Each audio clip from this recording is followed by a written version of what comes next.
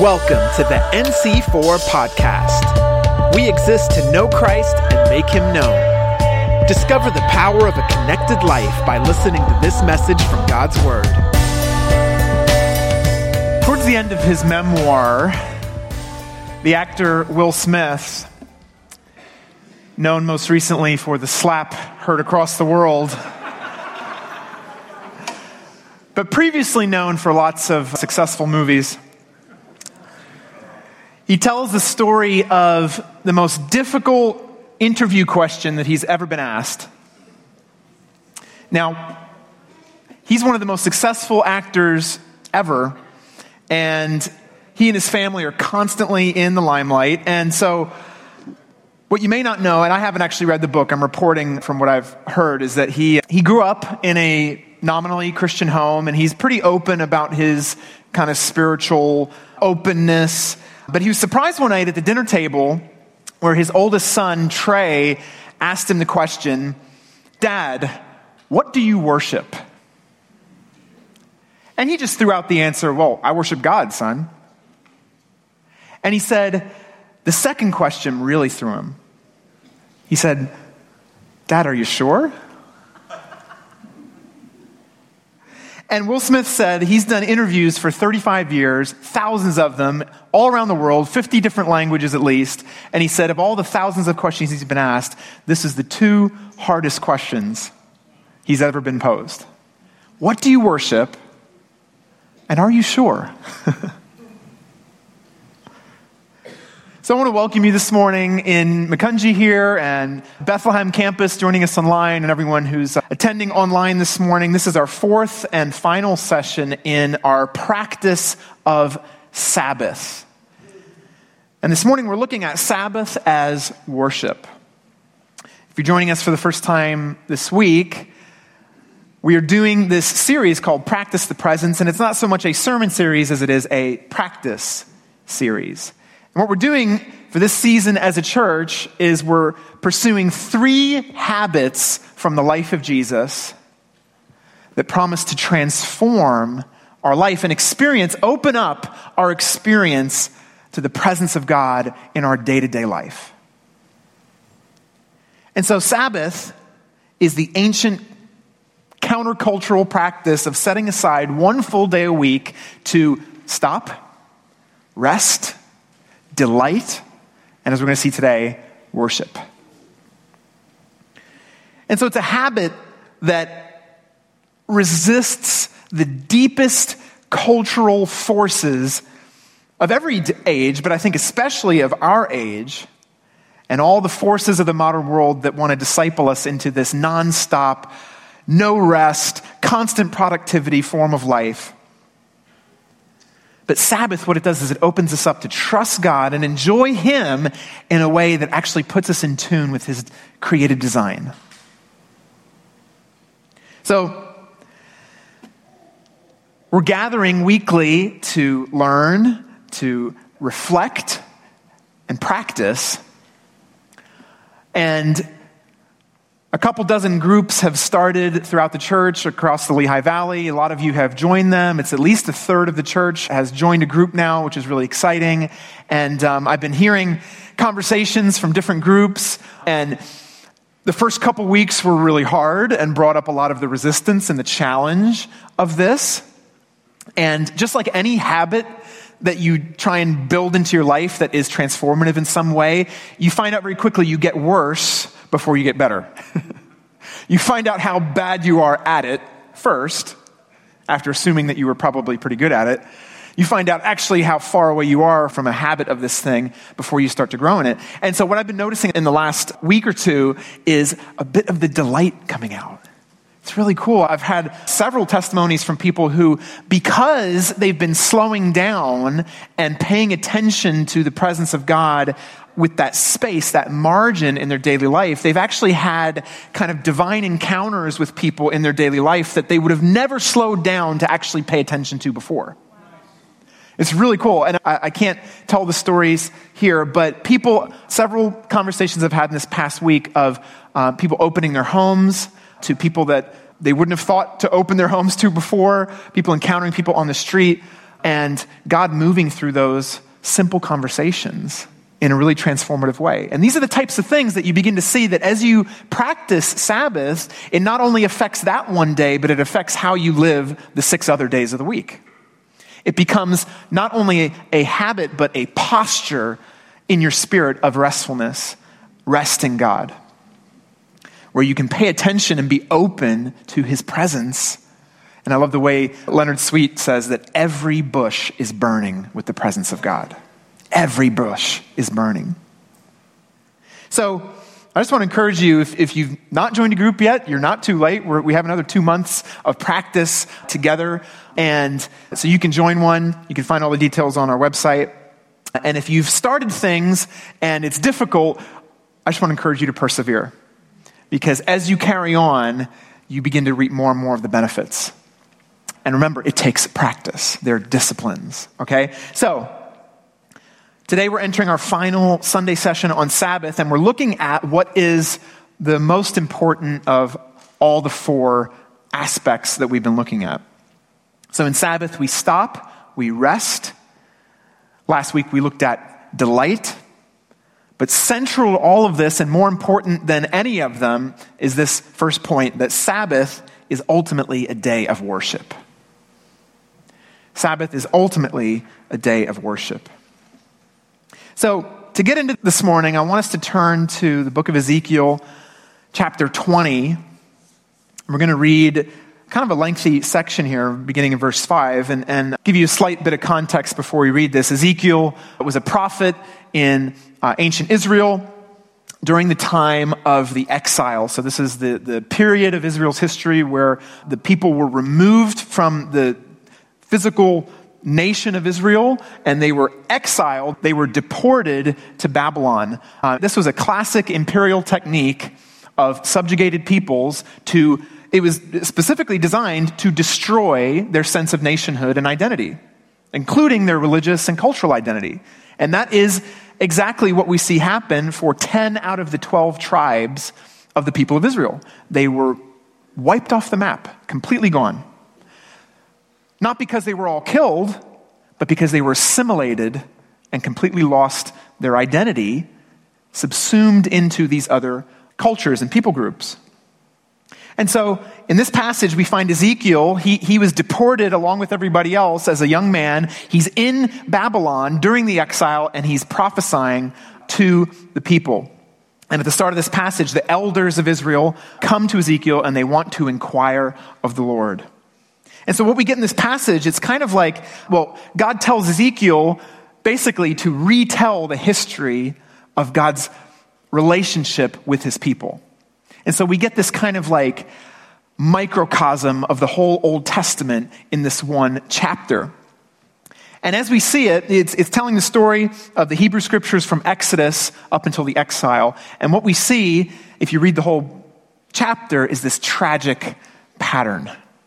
This over and over repetition of the same pattern. So we're going to read together just enough of this chapter to give us a sense of that pattern and to see how it impacts us and our view of Sabbath. Okay, so we're going to begin in verse 5, and it reads, "And say to them," this is the Lord speaking, "Thus says the Lord God, on the day when I chose Israel, I swore to the offspring of the house of Jacob, making myself known to them in the land of Egypt.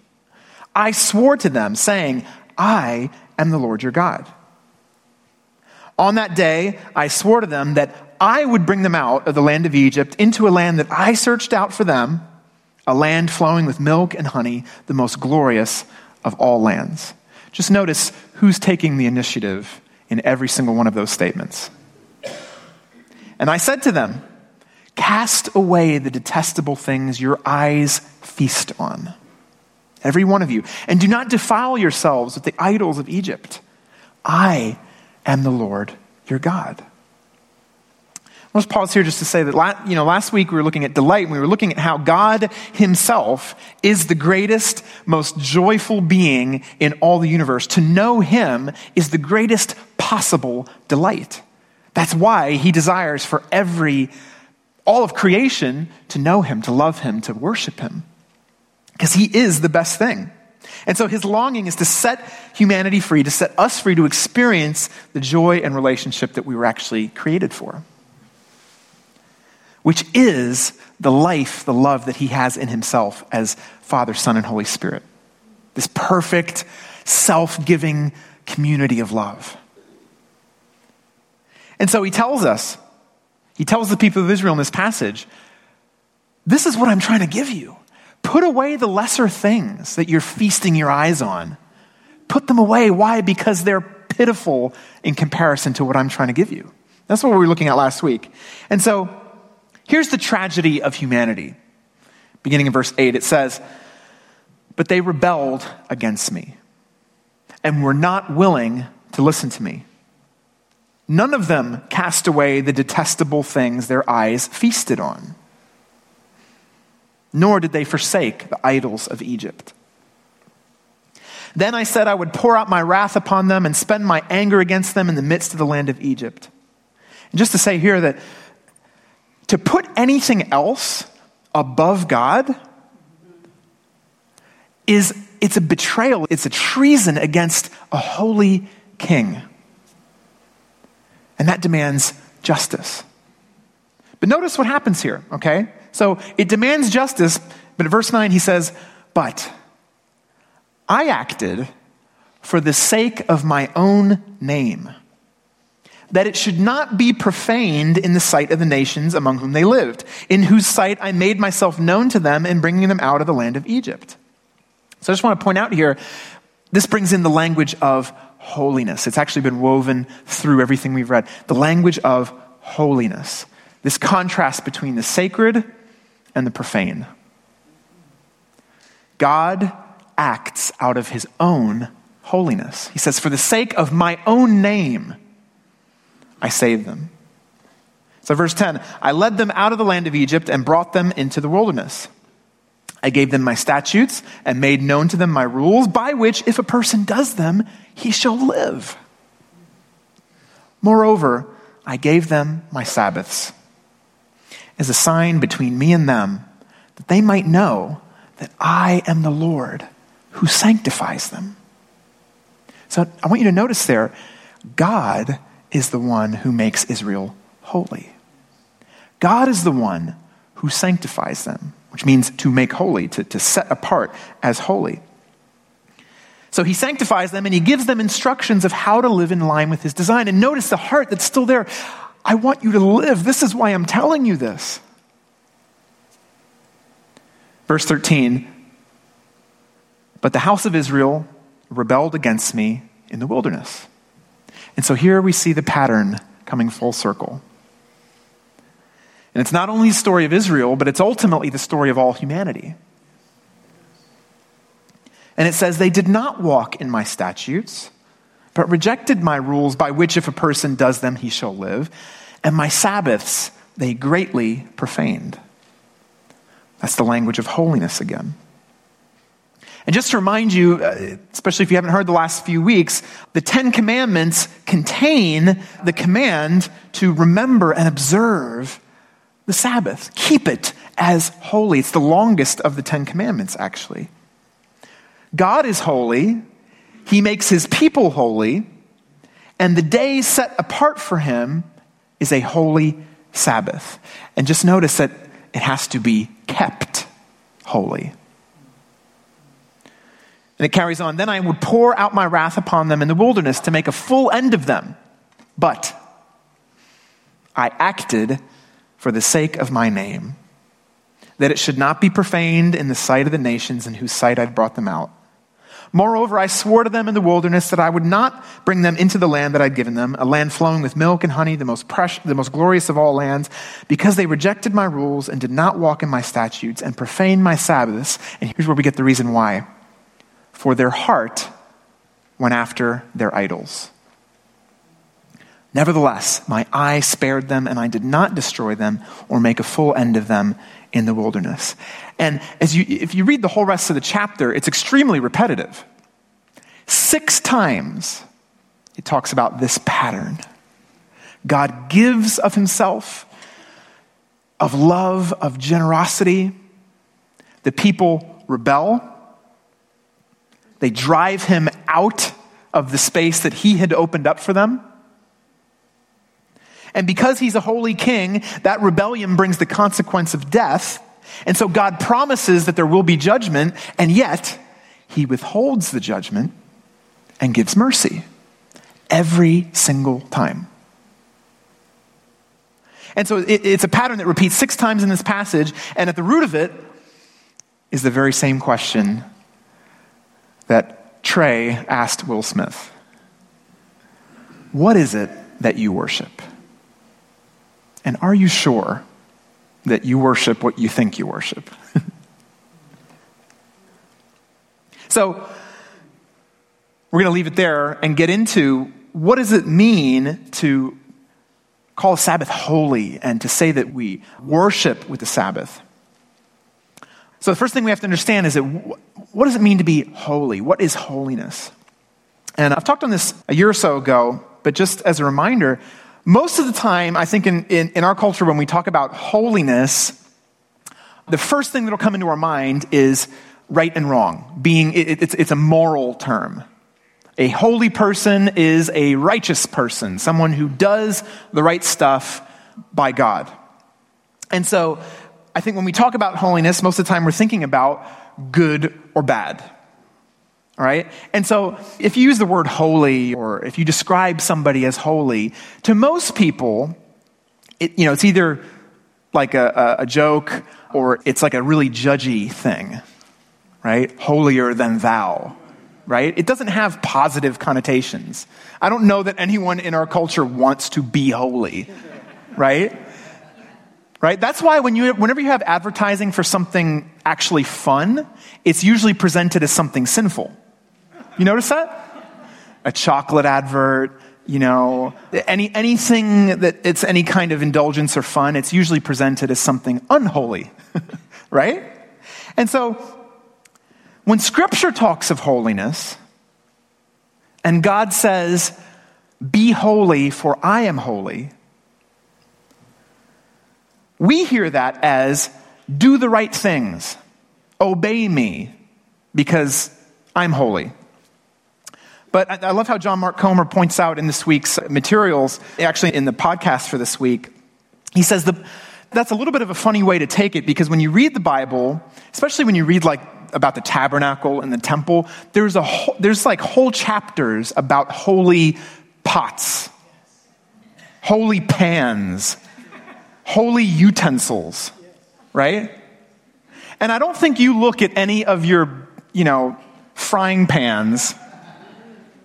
You might have a favorite one, but it's not as if you look at the other ones and say, well, you are unholy. You are morally deficient and evil. Right? It's because we've got a misunderstanding of what holiness actually means.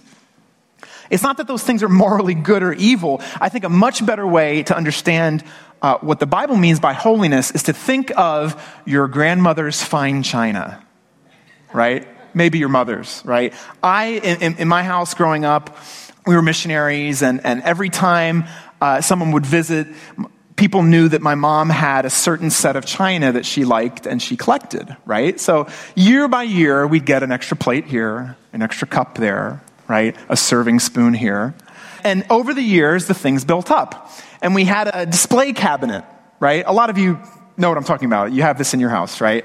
And those things didn't live in the cupboard or in the drawer. They lived on the display cabinet to be seen and not touched, right? And I think I remember using them maybe twice. When somebody really important visited or a really special occasion, you bring out the good stuff. You bring out the fine china. Why? It's set apart. It's special. It's set apart not because it does the job better than any other plate or cup, right? But because it has a specific, special purpose. It's set apart. It's holy. And so, holiness, very simply, it means to be set apart for a special use. That's all it means. It could be set apart for a bad use. just as much as a good use. But okay, so as the passage begins, it tells us God chose Israel. God sets them apart as his covenant people. God makes them holy. All right? So they were holy. But just like the fine china, it wasn't, they weren't holy because they were better at doing stuff than all the other peoples of the world. Unlike the china, it also tells us that they weren't especially more beautiful than any of the other, peoples or the other cups and plates and pans, right? They were just regular vessels. What made them holy was the fact that God chose them. God set them apart. And so just like that, even something common can become holy. Even something common can become special, not because it's special in itself, but because it's linked to someone special, right? This is why the memorabilia industry exists, right?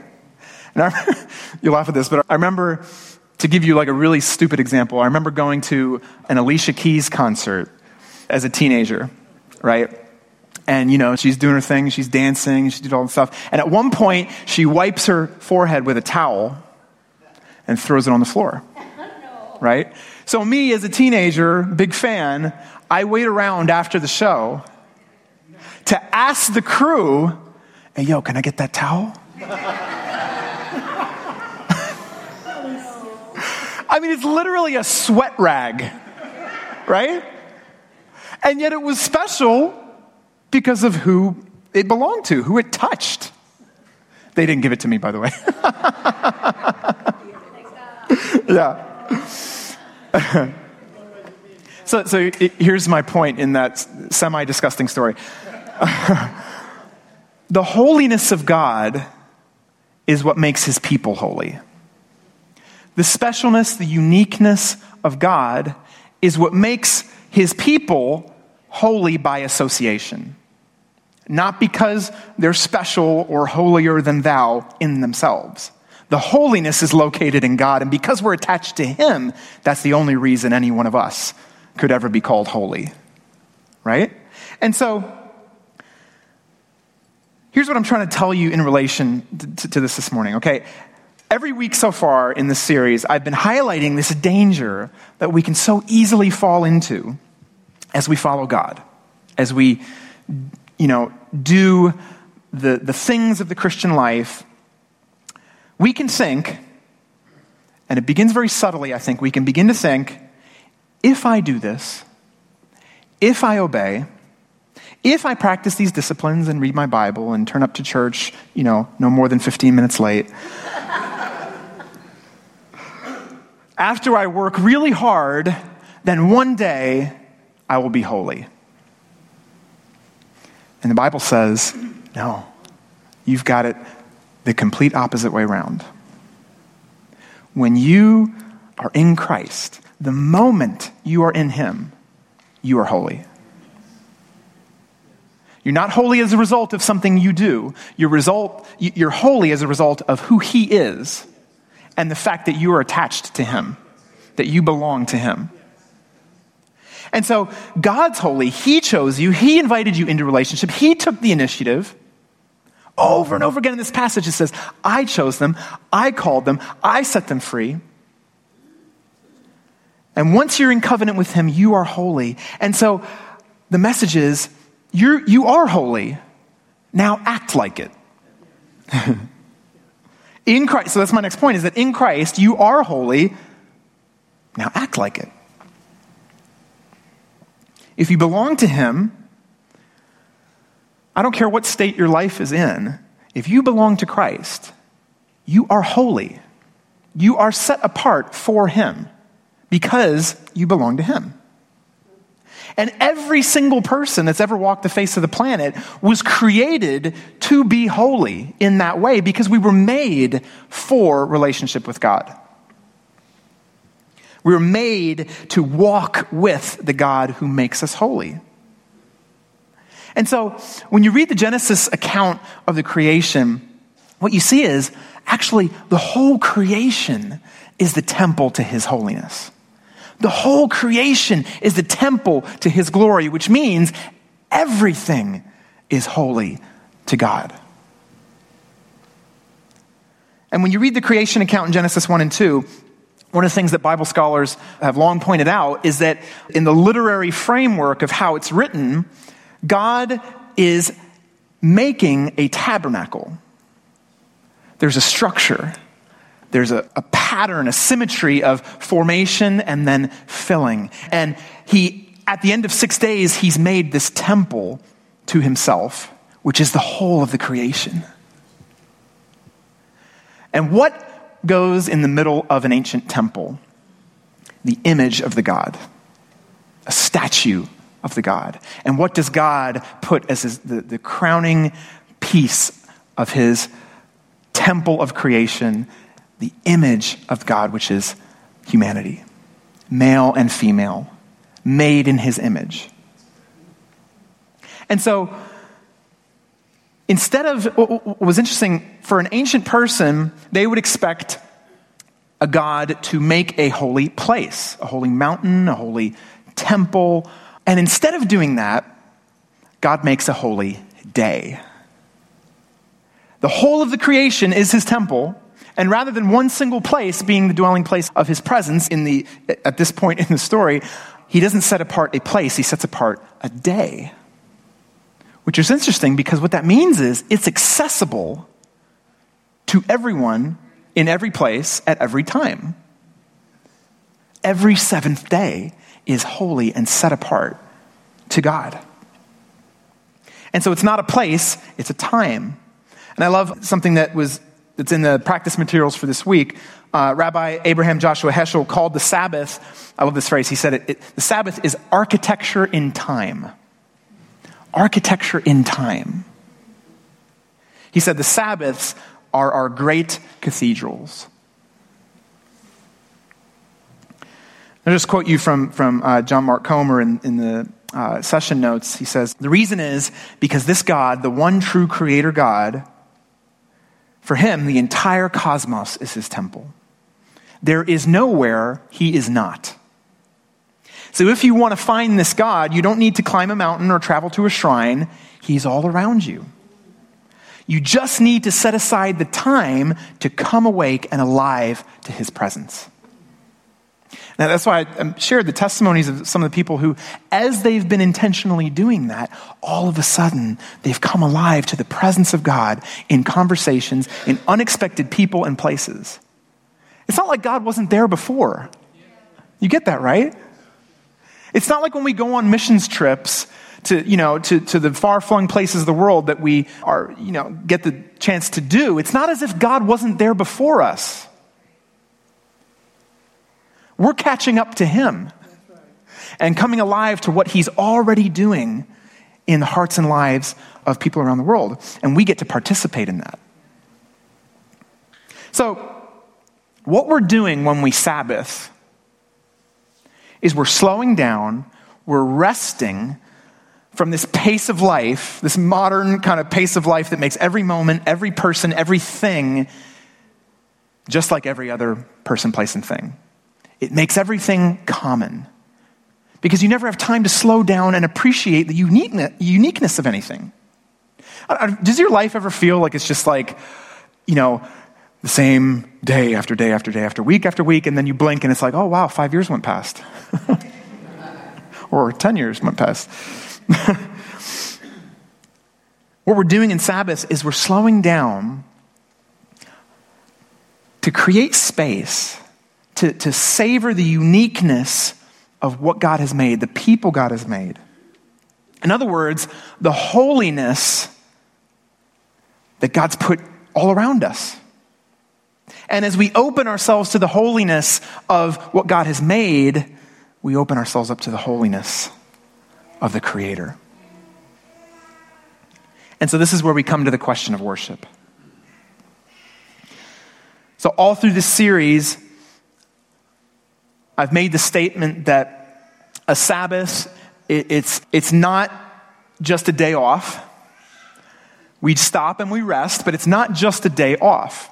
And you might wonder, well, how exactly is it different than a day off? It kind of sounds like what I might do on a day off, right? And last week we were talking about Sabbath being a day for delight, for good food, for good company, for things that enjoy and bring you, bring a smile to your face. And yet, what I want to tell you today is that a Sabbath is not just a day for self-care. It's not just a spa day. I mean, you can spa day on your Sabbath if you want, but what I want to tell you is it's not only that. How? Okay, so the point here is that Sabbath is not less than a day off or a day of self-care. It's not less than those things. It's more. And I want to get into the more today. So just yesterday, the New York Times ran an opinion piece, and it was called A Skeptical Look at Self-Care. And I'm sure you've noticed our society it's not just, Christians that are noticing that like modern life is wearing us out and we're getting tired and we're getting more and more anxious. We have more and more money and possessions than ever before as a society, and yet we seem to be the least happy. And so everyone's catching on to this.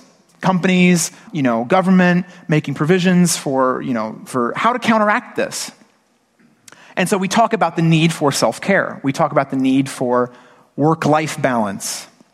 We talk about breathing exercises and mindfulness and meditation. We talk about the need for renewed community organizations to fight isolation. And I'm for all those things. And what they are is a response to the very kinds of things that we're talking about as we talk about Sabbath. But what they're not is a replacement for Sabbath. What we actually desire, what we're longing for, what we're missing is the rest that Sabbath was always designed to give us. And so this entire self-care industry, it's risen up in response to this situation, and that's a good thing. But I'll just quote you what this opinion piece said. It says, the catch-22 of self-care becoming big business. That's interesting in itself. It says the catch-22 of self-care becoming big business is that taking time to refuel, recharge, and reconnect as self-care asks of us ends up feeling just like another chore. The kind that led us to burnout in the first place. So you're getting tired of caring for ourselves. Isn't that interesting? So it's an indicator to me that what we desire, what our society desires, is what we're talking about in this Sabbath rest. But here's what happens. When Sabbath becomes common, we call it a day off.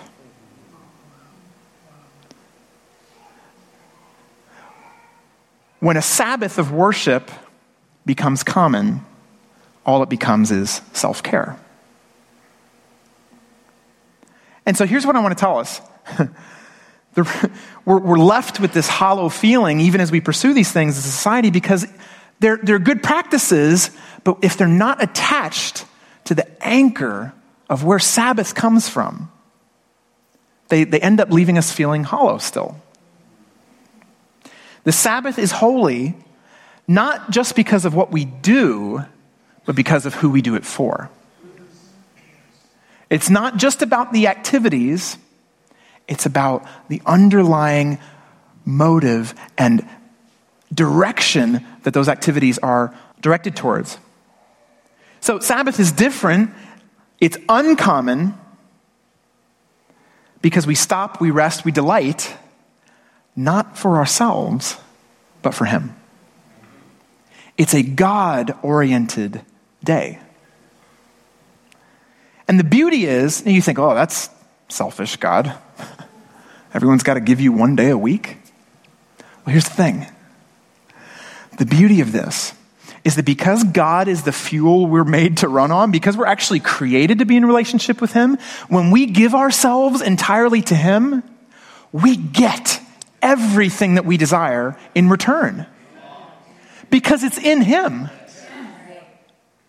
And so as we let go of self and we orient ourselves towards him, the paradox is we actually get the self-care that we're longing for. Because we're feasting on the actual source of life.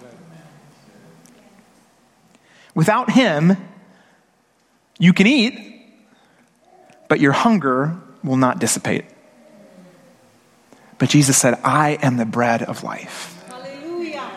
And whoever feeds on me will never be hungry again. I'm the water of life. Whoever drinks of me will never thirst again. And so the problem, as the passage points out, is that it's not that these things in themselves are bad. It's that we're feasting on lesser things. We are settling for lesser things. And, I use the example of the mac and cheese. Sorry, not mac and cheese. I'm gonna get to mac and cheese. Talk about like a, non sequitur. Talked about the fine china, right? Now imagine you've got the fine china up on the shelf, and you bring it down, and you open up a box of Kraft mac and cheese, and eat it off your grandmother's fine china. She's not going to be happy about that. Right? And, that example, it took me back to my childhood because, growing up as a missionary kid, any things that were very American were really special to me, right? So Kraft mac and cheese happened to be a very holy food item to me. It was very special. You can't get that anywhere else for legal reasons, Literally, the dyes are illegal other places, but anyway. It was special to me because it was the taste of America, right? It was the taste of my image of what it meant to be American, all right? And so in my mind, Kraft mac and cheese was the only genuine mac and cheese. It was set apart. And to me, all other mac and cheeses were substitutes, right? They were vain idols. And I remember visiting my aunt nearby here in Whitehall and spent the summer there. And one day I was so excited. She said, we're going to have mac and cheese tonight, boys. I'm like, yes. Yeah. So I'm picturing Kraft mac and cheese, right? Now imagine my horror when we sit down at the table and she removes from the oven this piping hot casserole dish of, fusilli pasta with golden brown mozzarella and cheddar and thick, rich, flavors. I was utterly disgusted. I said, what is this? I thought we were having mac and cheese. And she says, we are. Right? And I said, that's not what I want. I want mac and cheese. And here's the serious point that I'm trying to make here is that I had feasted my eyes on a particular vision of what I thought was going to make me happy, what I thought was holy. And I'd feasted my eyes so much on that substitution that I couldn't recognize the real thing when it was staring me right in the face. Right? And I think this is exactly why it's so important for us to, right now, as our society's reeling with the effects of modern life and, the rise of self-help, it's good stuff, but here's the thing, we can't settle for the miniature substitutes. We have to rediscover the Sabbath rest that God designed for us. And so this is where we're talking about worship. It's God-oriented as we Sabbath. And when we hear of worship, we think of, you probably firstly think of the portion of the service where we sing together. And that is an expression of our gratitude, our praise, and that is a form of worship. But I think what happens is a lot of times we think of worship as something that is intended for us. So it's kind of like, well, how was worship this morning? Oh, it was great. How was worship this morning? I didn't really get much out of it. And I have a friend who says, that's good, because you weren't the one being worshiped.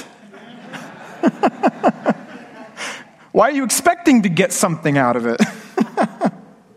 And I'm being a little facetious, but here's the thing.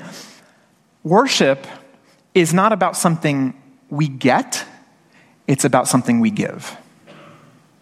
We come to church not to get something as we worship together, but we come to worship together, which means to give ourselves to God because He's worthy. Worship is giving yourself to something in order to get that something. Okay, that's just a really broad definition of worship. Worship is giving yourself to something in order to have it. And I say this often, and I'm just going to keep repeating it. Everybody worships.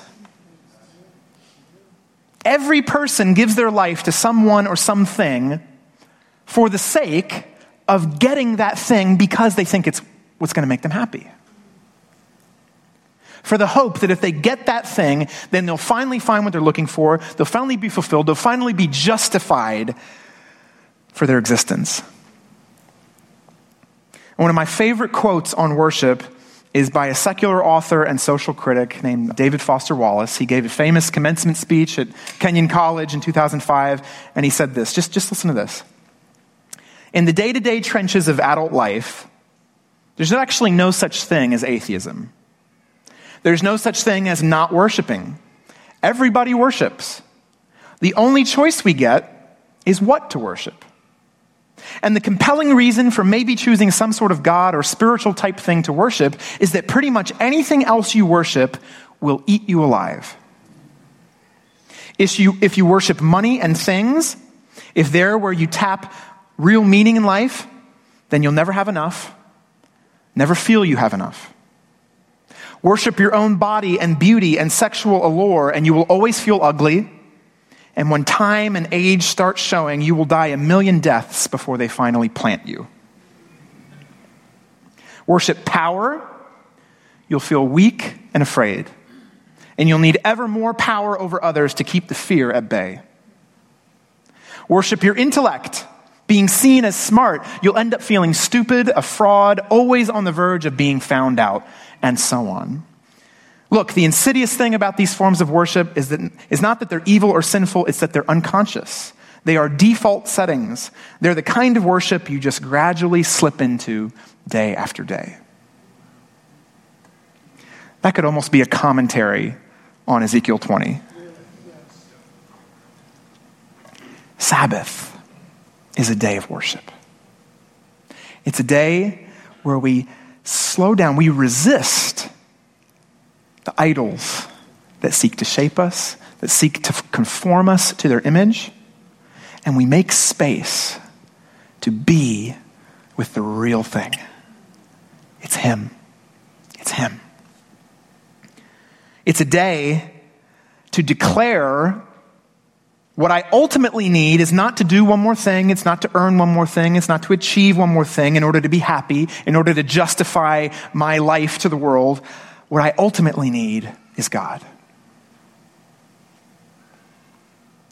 Even if I don't feel it, even if I don't have a taste for it, I'm training my soul in that truth.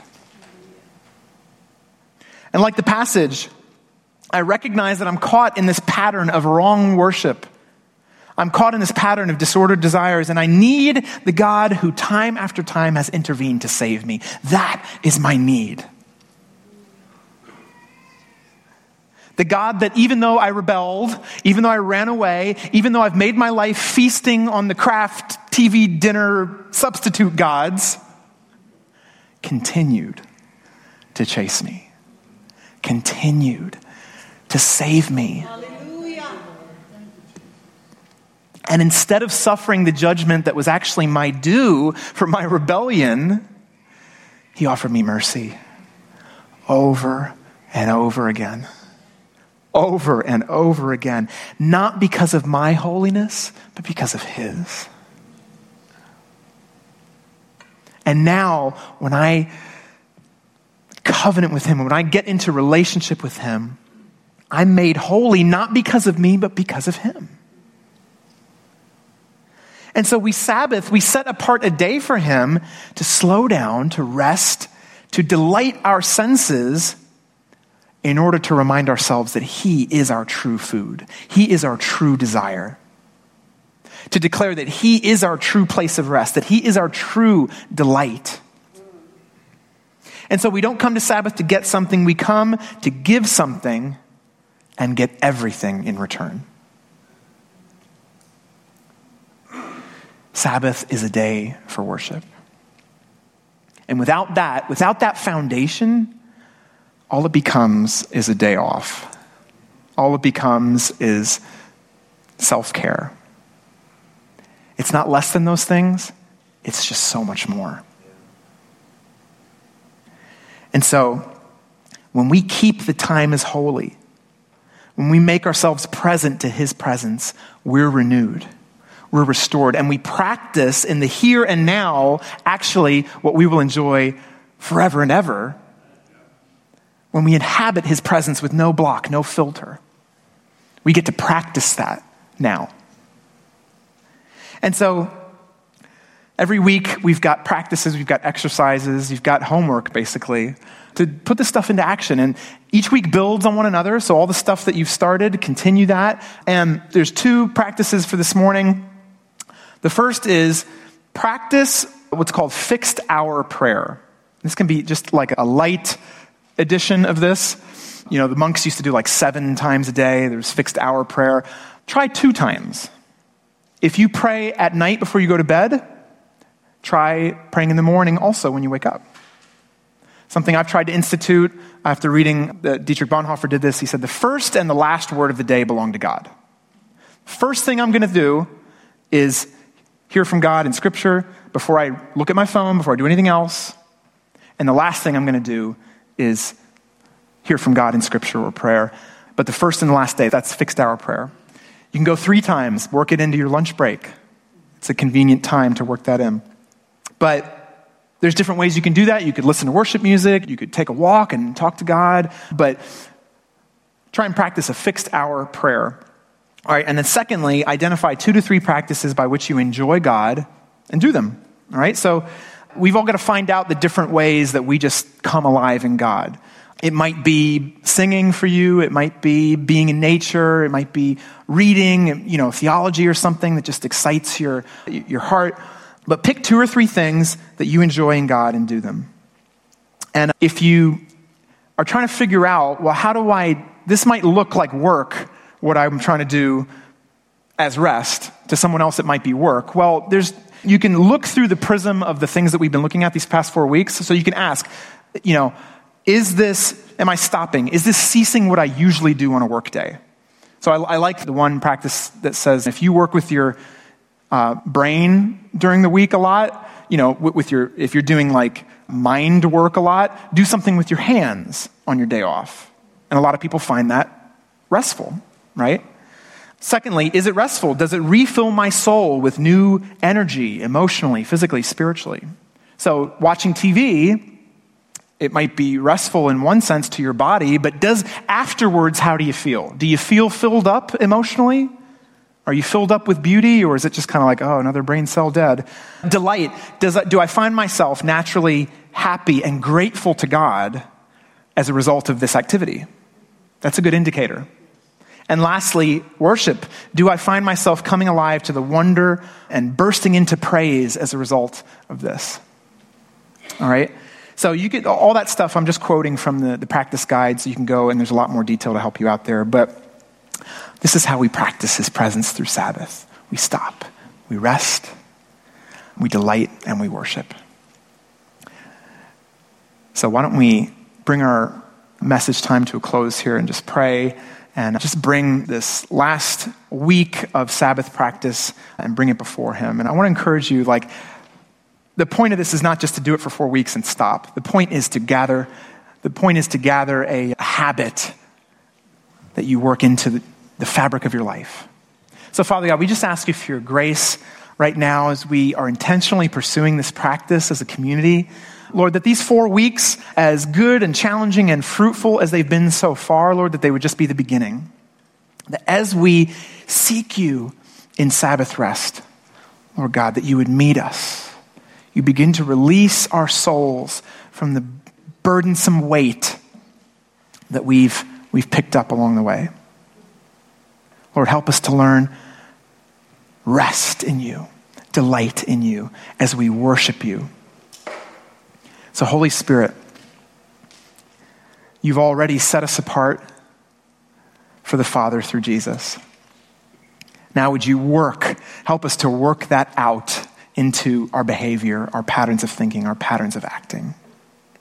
That we would be sanctified in our actions as much as we are in our spirit. So Lord, we give you the remaining weeks of our practices. We ask you to bring the fruit as we're faithful to walk with you. In Jesus' name, amen. Thank you for listening to the NC4 podcast. For more info, visit our website at nc4.org. We believe in the power of a connected life. If you prayed to give your life to Jesus today, we'd love to help you walk it out together. Just text the word Jesus to 610-816-6062.